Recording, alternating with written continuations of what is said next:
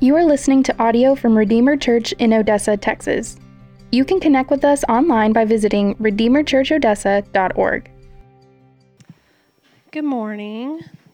My name is Jessica, and my husband Jordan and I are in the Bertrand Community Group. This morning, we're going to be reading in Revelation chapter 12, verses 1 through 17. If you're using your phone, we use the ESV translation, and it will be up on the screen too.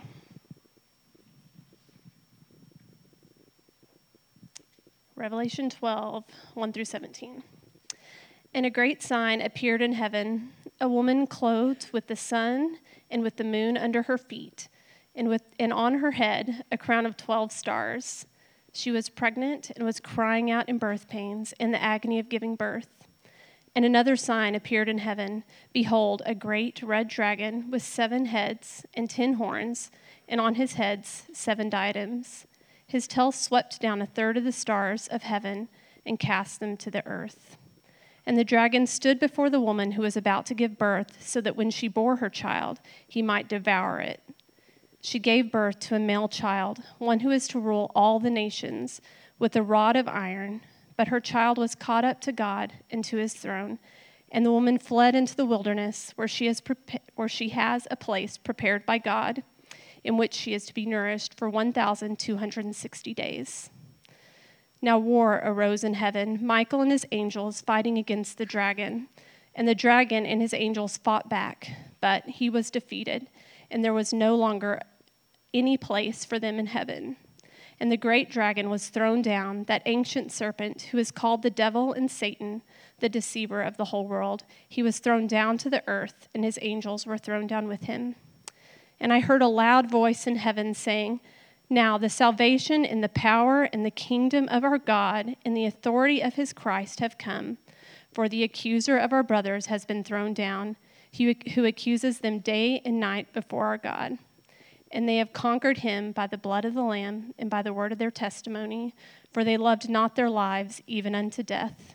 Therefore, rejoice, O heavens, and you who dwell in them. But woe to you, O earth and sea, for the devil has come down to you in great wrath, because he knows that his time is short. And when the dragon saw that he had been thrown down to the earth, he pursued the woman who had given birth to the male child. But the woman was given the 2 wings of the great eagle, so that she might fly from the serpent into the wilderness, to the place where she is to be nourished for a time, and times, and half a time. The serpent poured water like a river out of his mouth and after the woman, to sweep her away with a flood. But the earth came to the help of the woman, and the earth opened its mouth and swallowed the river that the dragon had poured from his mouth. Then the dragon became furious with the woman and went off to make war on the rest of her offspring, on those who keep the commandments of God and hold to the testimony of Jesus. And he stood on the sand of the sea. The grass withers and the flowers fade, but the word of our God stands forever.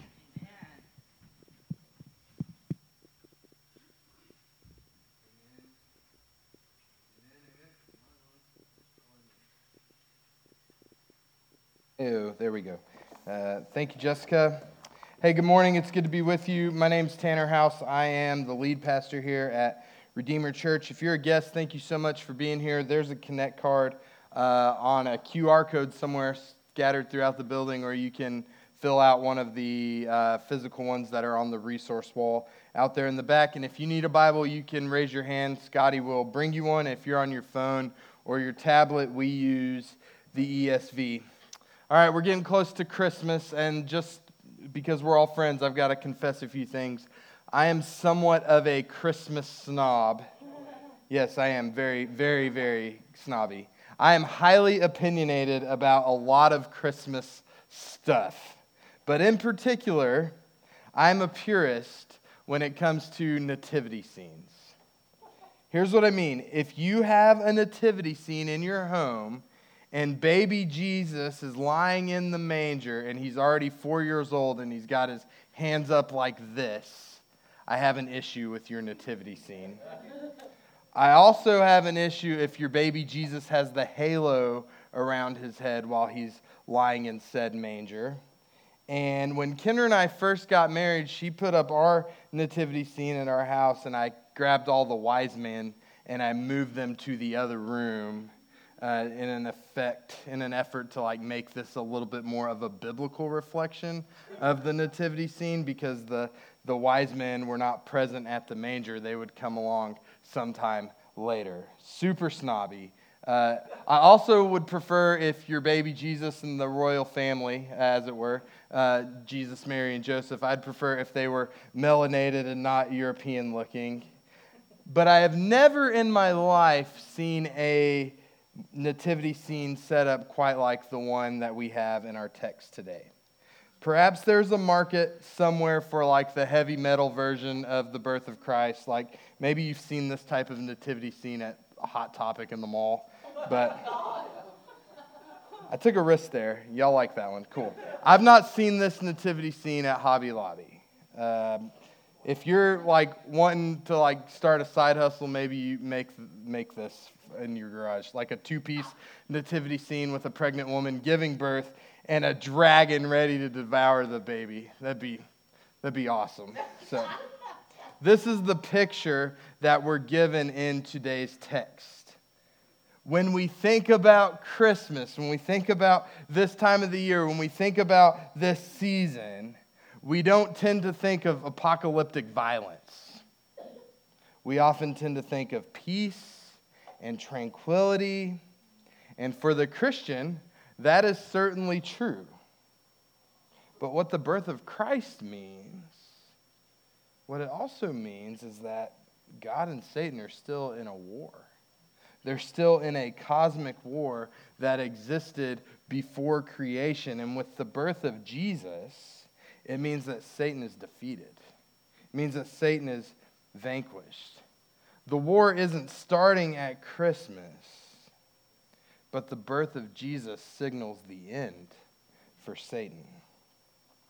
Our greatest enemy of sin and death has been dealt with. And so this morning, as we continue in this season of Advent, which means coming, as we remember the first advent of our Savior Jesus, and as we await his second advent, I want us to consider as God's people, yet again, that we have a loving and trustworthy God who has kept his promise to his people. And so we're going to look at the last book of the Bible together and see the significance of Christ's birth. And maybe this is going to be new for some of us. I just want to take a look at this text and see what the birth of Christ ultimately means for us as believers. So let's pray, and we're gonna dive in together. Lord Jesus, we need you. Show us our great need for you. Lord, thank you that you came to earth and dwelt among us and put on flesh and endured the cross, Lord. And as we look back at your birth, may we remember that you are also coming again to finish what you started. Lord, help us to rest in the security that is found in you. Help us to rest in our security that has been purchased for us. Church, if you're willing, I'd ask that you would pray for yourself, that the Lord would bring encouragement where encouragement is needed, and conviction where conviction is needed.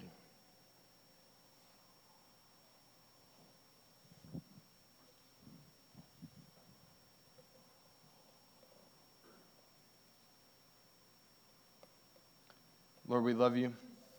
Help us to love you more. Lord, we trust you. Help us to trust you more. It's in your Son's name we pray, Jesus. Amen and amen. All right. Revelation 12, beginning in verse 1, it says, "And a great sign appeared in heaven, a woman clothed with the sun, with the moon under her feet, and on her head a crown of 12 stars. She was pregnant and was crying out in birth pains and the agony of giving birth." So it would not be a good use of our time this morning for me to set up the entire context of the book of Revelation, because that requires at least one whole sermon, maybe two, in and of itself. And I do hope to get to a series in Revelation in a few years. But here are a few things you need to know as it pertains to our text this morning. Revelation, the book of Revelation, is a picture of the end times. It highlights what will take place prior to and immediately following the return of Jesus as he ushers in the eternal kingdom of a new heaven and a new earth. And Satan and his followers are bound for all eternity. And the believers in Christ from every age will be gathered together in the worship and adoration of Jesus as we enjoy God and his gifts for all eternity.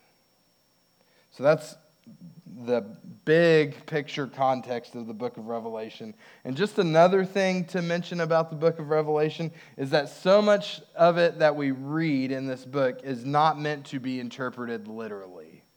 The genre is an apocalyptic genre, so it's not meant to be read like a book of history or like one of Paul's letters.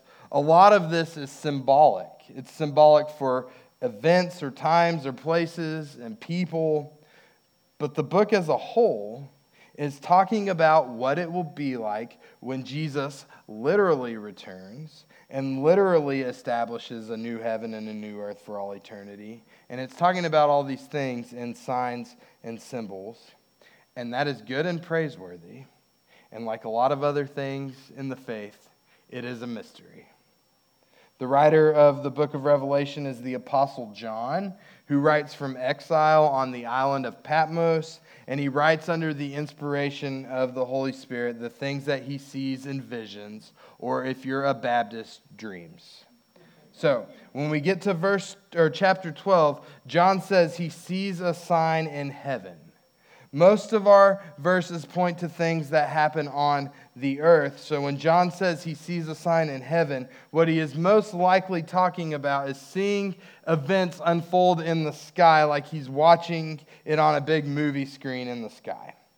We're first introduced to this woman. Catholics teach that this woman is Mary.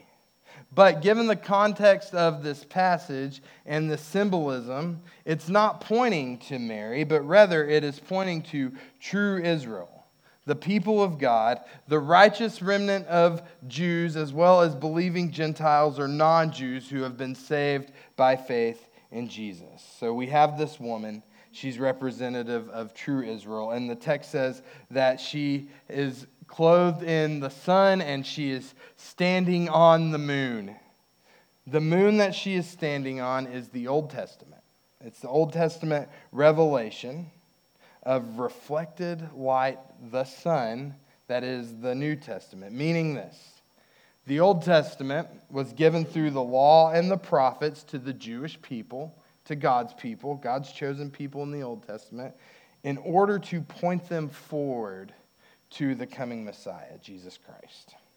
And like the real actual moon reflects the sun and gives its light, the Old Testament is pointing towards the New Testament about the things concerning Jesus and about the things that are fulfilled in and through Jesus as shown in the New Testament. So the woman then represents the people of God, the people of two covenants. God's covenant, people of the believing Jews in the Old Testament, the Old Covenant, and the church in the New Testament, joined together by faith in the Messiah in the New Covenant. The woman represents Christ's humanity, his human ancestry that incorporates Gentile Christians into the New Covenant. The woman then represents the people of God. And on her head is a crown. She's wearing a crown with 12 stars that symbolizes 12 tribes of Israel in the Old Testament, and in the New Testament, 12 apostles. 12 in biblical numbers is a description of God's people. And there's more to this crown. The crown represents victory. And that is a symbolic victory. The crown is symbolic of our victory that is already ours because we belong to Christ. The victory is already ours because we have been saved by grace through faith. Through Christ, we are victorious, so this crown is ours. This woman is pregnant. She's giving birth. And this birth is a picture. It's a sign of Christ's birth. Jesus has come. Jesus has come in the flesh. And again, we are reminded that God has kept his promise. A few weeks back, we saw in Genesis 3, at the fall of man, when Adam and Eve sinned, that God said there would be enmity or hostility between the offspring of the woman and Satan. And John is drawing us back to Genesis 3, when God also promised to not leave us as we are. God promised to not leave us dead in sin, but promises to send a rescuer. We needed a rescuer because we have inherited a sin nature from our first parents, Adam and Eve. We needed a rescuer because we needed a way to be reconciled back to God the Father. And Jesus came. Jesus came. The offspring of the woman, begotten by God, by the Spirit, and lived a perfect, sinless life and died the death that was ours to die. But God has accepted Jesus' sacrifice on our behalf. And so now we will never have to die that death. A child is born. Behold, the Lamb of God who takes away our sin through faith and forgiveness. Verse 3, it says, and another sign appeared in heaven. Behold, a great red dragon with 7 heads and 10 horns, and on his heads 7 diadems. His tail swept down 1/3 of the stars of heaven and cast them to the earth. And the dragon stood before the woman who was about to give birth, so that when she bore her child, he might devour it. We're introduced to another character through another sign, a dragon. The text says a great dragon, which means big and powerful. And this dragon is red, which in the scriptures is a color of war. This dragon appears. But it's not just any normal dragon. This dragon has 7 heads and 10 horns and 7 crowns. Verse 9 will show us that this dragon is Satan. He's the devil. He's the ancient serpent. And the heads and the crowns and the horns, they represent his power and his authority. The crown, however, is merely for show. One commentator says that the crowns represent nothing but pretend royalty, a dominion without any real justification for it. There will be more on that in a second. But let's look at his activity. The dragon's tail knocks 1/3 of the stars out of the sky. This is symbolic of a war that breaks out when Satan and his angels rebelled against God, and 1/3 of the angels that had followed him before creation, they were cast out of heaven and they became demons and cast down to earth. And the dragon is standing by the woman as she is about to give birth in order that the dragon can devour this child. This is the story of Satan since creation. He has, from the moment that the enmity has been put into place between the offspring of Eve and himself, he has been trying to exterminate Eve's godly offspring. He knows that God has promised that one of the offspring of Eve would crush his head, and so he has been bruising the heel, as God said, from the beginning. In the Old Testament, the first half of the Bible, we see this in many places. But here are a few examples. Immediately after Adam and Eve leave the garden, their kids, Cain and Abel, Cain kills Abel. Then we get to Exodus. Pharaoh drowns all the male children of the Hebrews, God's people. King Saul throws a spear at David. In the book of Esther, we have this man Haman who plotted to exterminate all the Jewish people in Persia. And around the time of the birth of Christ, Herod the Great was slaughtering baby boys up to 2 years old in Bethlehem in order to try to kill Jesus. and the efforts of Satan to rub out the righteous line of Christ have all failed. In the Garden of Eden, where God created a place for man to dwell with him, but as sin entered in, there was prophesied to be enmity or hostility between the woman and the serpent, and between his offspring and hers. And Satan knows that with the birth, life, and ascension of Jesus, he is defeated. So he waits. He's waiting here to try to win the war against God. And look what happens. Look at verse 5. It says, she gave birth to a male child, one who was to rule all the nations with a rod of iron. But her child was caught up to God and to his throne. And the woman fled into the wilderness, where she has a place prepared by God in which she is to be nourished for 1,260 days. Satan does not succeed. The woman gives birth, and her son is the promised one, the one who will rule and reign for all eternity. And this son is immediately caught up to God and to his throne, where he will take his seat as the rightful ruler. It says Jesus rules with an iron rod, using it against those who rise up against him. And he rules with an iron rod as a loving shepherd who loves and cares for his sheep and protects them from harm. The child is snatched up to heaven. We have in view here the birth and the ascension of Jesus. When Jesus is raised up, the ascension, when Jesus is raised up to heaven 40 days after his resurrection, this is in view. But John makes no mention of the death, the cross, the resurrection of Jesus. And here's why. For some reason, and I have no idea why this is the case, church and preachers and Bible studies and stuff don't do a good enough job talking about the ascension of Jesus as an important event in the redemptive work of Jesus. At least that's been my observation. I could be wrong.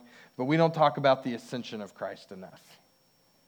But without the ascension, the Holy Spirit would have no cause to descend into the hearts of Christians, to lead and guide and reign and rule in our hearts.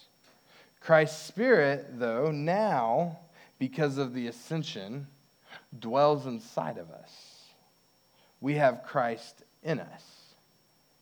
But also, without the ascension, the death and the resurrection of Jesus aren't as significant, because without the ascension, Jesus doesn't take his place as the ruler of the nations. And therefore, the defeat of Satan would not be final and ultimate.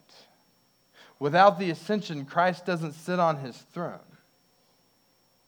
Jesus has to ascend into heaven to take his seat on the throne of God in order to proclaim victory over Satan and in order to rule and reign. And that is good news for us, that he is reigning with authority. So John is showing us at the birth of Jesus and at the ascension of Jesus, Satan is defeated. The birth of Jesus is bookended with the ascension of Jesus to show us that the war against sin and death has been won. Both Jesus' birth and Jesus' ascension means that Satan is defeated. Prior to the birth of Jesus, we see Satan trying to destroy the line from which Jesus would come, and he fails. Then we see him trying to attack Jesus at his birth, and he fails. Then we see this woman, representative of the church, representing the church, fleeing into the desert to be cared for. The text says she is going to be nourished by God. The woman is in the desert. The woman is not living a luxurious life, but she's being persecuted by Satan. But we have a God who has kept his promises to us. And so while we may be persecuted for being Christians, while we may be attacked by the enemy, while we may be suffering, perhaps not even as a result of sin in your life, if you belong to Christ, you have the assurance that Satan's efforts against you will ultimately fail as well. Because the church belongs to God. His people belong to him. God cares for you. Christian, you belong to God. Satan's crown has no power. Satan's crown has no authority over us. We may be pressed on every side. We may be persecuted, but God is with us. We are not abandoned. Listen, I hope this comforts you. I hope this comforts you and doesn't make you gritty and cynical in the other direction. God is sovereign over your suffering. And while God is sovereign over your suffering, God is also empathetic and loving and kind to you in the midst of it. God is inviting you in the midst of suffering to draw near to him. God is even sovereign over Satan's persecution of you. All the suffering you're experiencing is taking place under God's watchful eye. In order to, listen, dare I say, suffering can be good for you. All of this is done in order to bring about your perfection and Christ's glory, in order that our faith in Christ may increase, which is the goal of Christianity, that we love Jesus more, that our lives are more reflective of his lives, and that we know him more and more and more. So when we are in the desert, meaning when we are struggling, when we are suffering, when we feel alone, when we feel isolated, when our lives feel like we are in a barren land, we are meant to be completely dependent upon the Lord. Because God will provide everything that we need. We may be persecuted. We may even suffer. But we will be provided for. And he will sustain us. Because God has promised to never leave us or forsake us. God has preserved a line to bring salvation into the world. He has met our greatest need. He will not fail you. We have his word, and we have his church, and we have the Holy Spirit living inside of us. Therefore, we can trust him to finish the good work that he began in us. Let's keep going. Verse 7. Now war arose in heaven, Michael and his angels fighting against the dragon.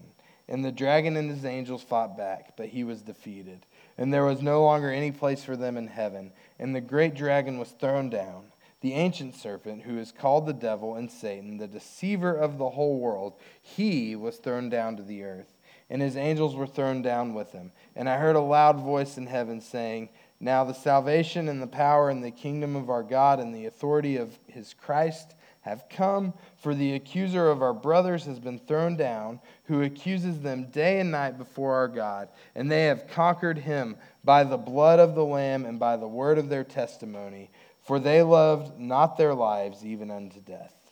Therefore, rejoice.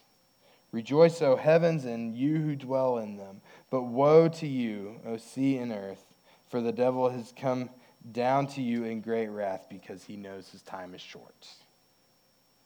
A war breaks out in heaven between Michael the archangel and Satan and his demons, and Satan is defeated and he is thrown out of heaven. Verse 9 calls him the deceiver of the world, and he has been thrown out of heaven. Verse 10 tells us that the accuser, that's Satan, the accuser who accuses us, who accuses our brothers and sisters before God day and night, has been thrown down out of heaven, out of the presence of God the Father forever. And this is significant for you. Let me tell you why. This is significant for you because there is some biblical evidence that even as Satan has rebelled against God and was thrown out of heaven, he still had access to God. And none of this would not have happened had God not allowed it. But Satan, it seems like, could kind of come and go and approach God as he pleased. Maybe he had to schedule an appointment. I don't know. But like he still had a hearing with God. So if you consider the book of Job, for example, we have a recorded dialogue for us between God and Satan. Satan, it seems, would approach God and hurl accusations against believers to God. And if we're honest, they're all probably accurate accusations. Satan is a liar, but we're all depraved wretches. And we're all so wicked.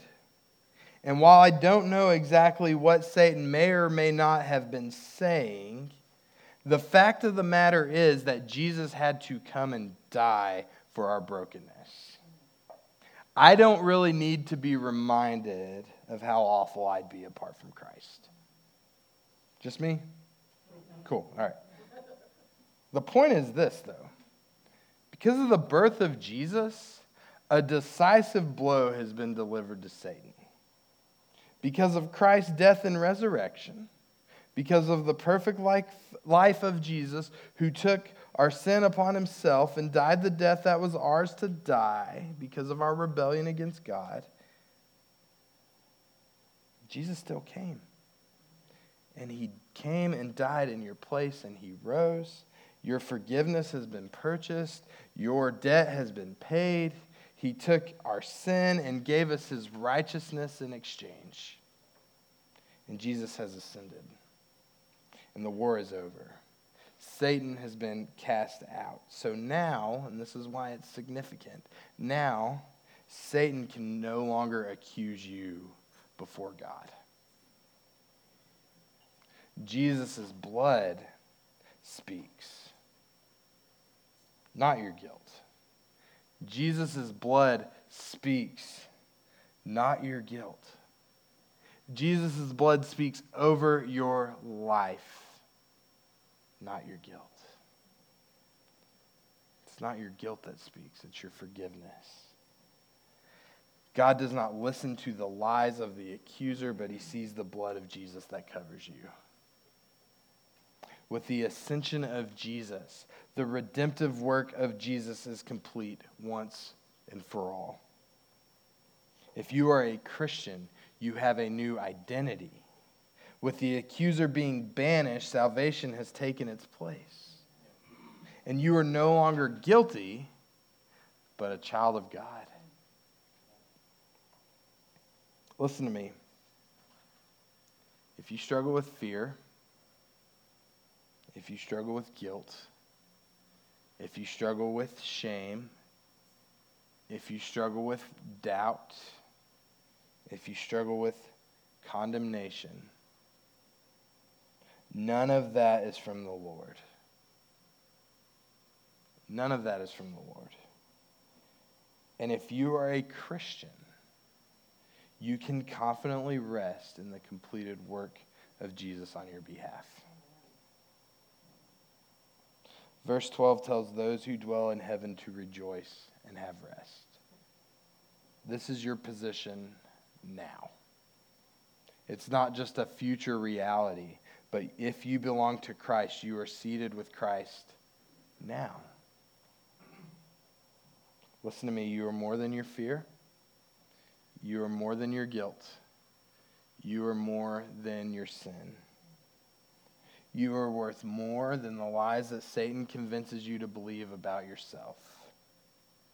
You belong to a great Savior who has conquered your sin, and our ancient foe has been defeated. But in the meantime, we're still engaged in a war. Let's look at verse 13. And when the dragon saw that he had been thrown down to the earth, he pursued the woman who had given birth to the male child. But the woman was given the 2 wings of the great eagle so that she might fly from the serpent into the wilderness, to the place where she is to be nourished for a time and times and half a time. The serpent poured water like a river out of his mouth after the woman to sweep her away with a flood.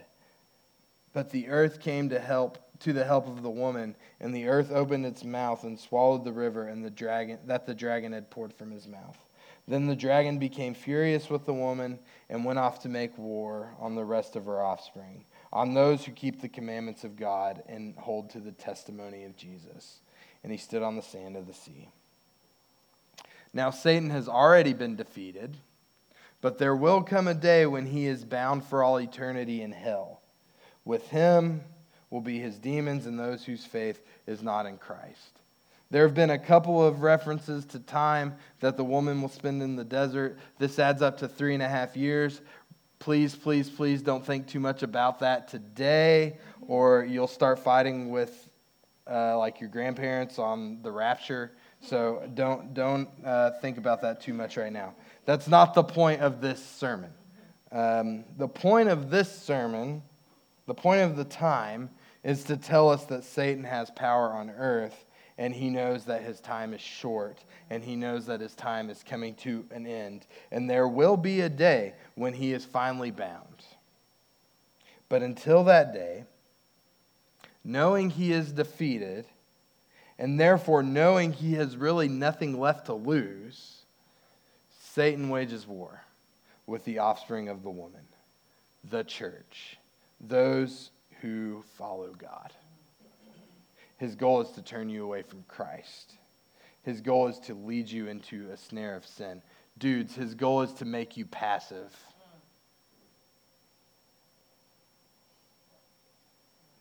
We have been promised protection.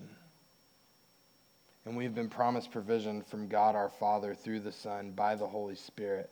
But we have to walk in faith and in obedience and dependency to him who loves us and died for us. If you don't, if you walk in your sin, if you consistently walk in a way that isn't honoring God, if you are never in the Word, if you walk in isolation away from God and the bride, the church, you will be picked off by Satan. And you will wander away into sin. And you will get so far down the road and wonder how you got here. This doesn't mean that you can lose your salvation, but that you must keep pursuing Christ in order to be prepared for the battle. The text is not promising you easy, but the text is promising you protection in the battle.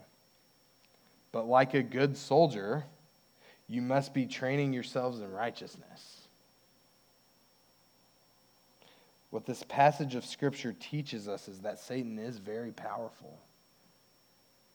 And he is a deceiver. And he will convince you that there is something better that's as old as Adam and Eve. He will ultimately be defeated, yes. But in the meantime, he is out to devour you. Yet we have the cross. We have the resurrection. We have the ascension of Jesus. So now, because of the Holy Spirit, we can fight daily against sin and against the enemy. What the birth of Christ shows us is that God is for us. What the birth of Christ teaches us is that God has kept his promises. But what the birth of Christ also shows us is that the war will be won in the end, but that there is still a struggle between good and evil, between believers and Satan. And some of us just don't fight very well. When you aren't in the Word, and when you don't pray, and when you're not walking through life with other believers, you are like a sheep that has wandered away from the safety of the flock.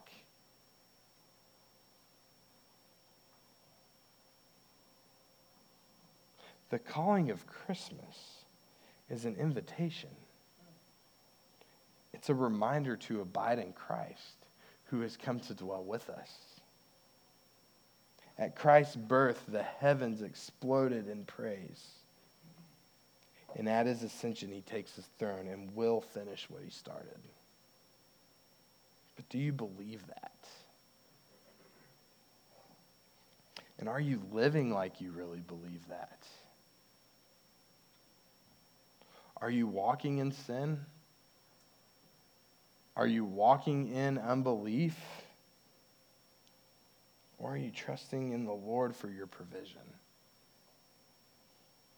If you are consumed with fear and doubt and shame and guilt, I'd call you to consider your time in the Word and in prayer.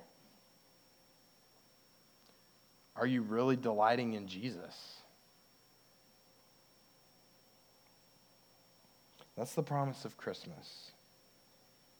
Jesus, our great Emmanuel, our God with us, came in love for us and in obedience to the Father.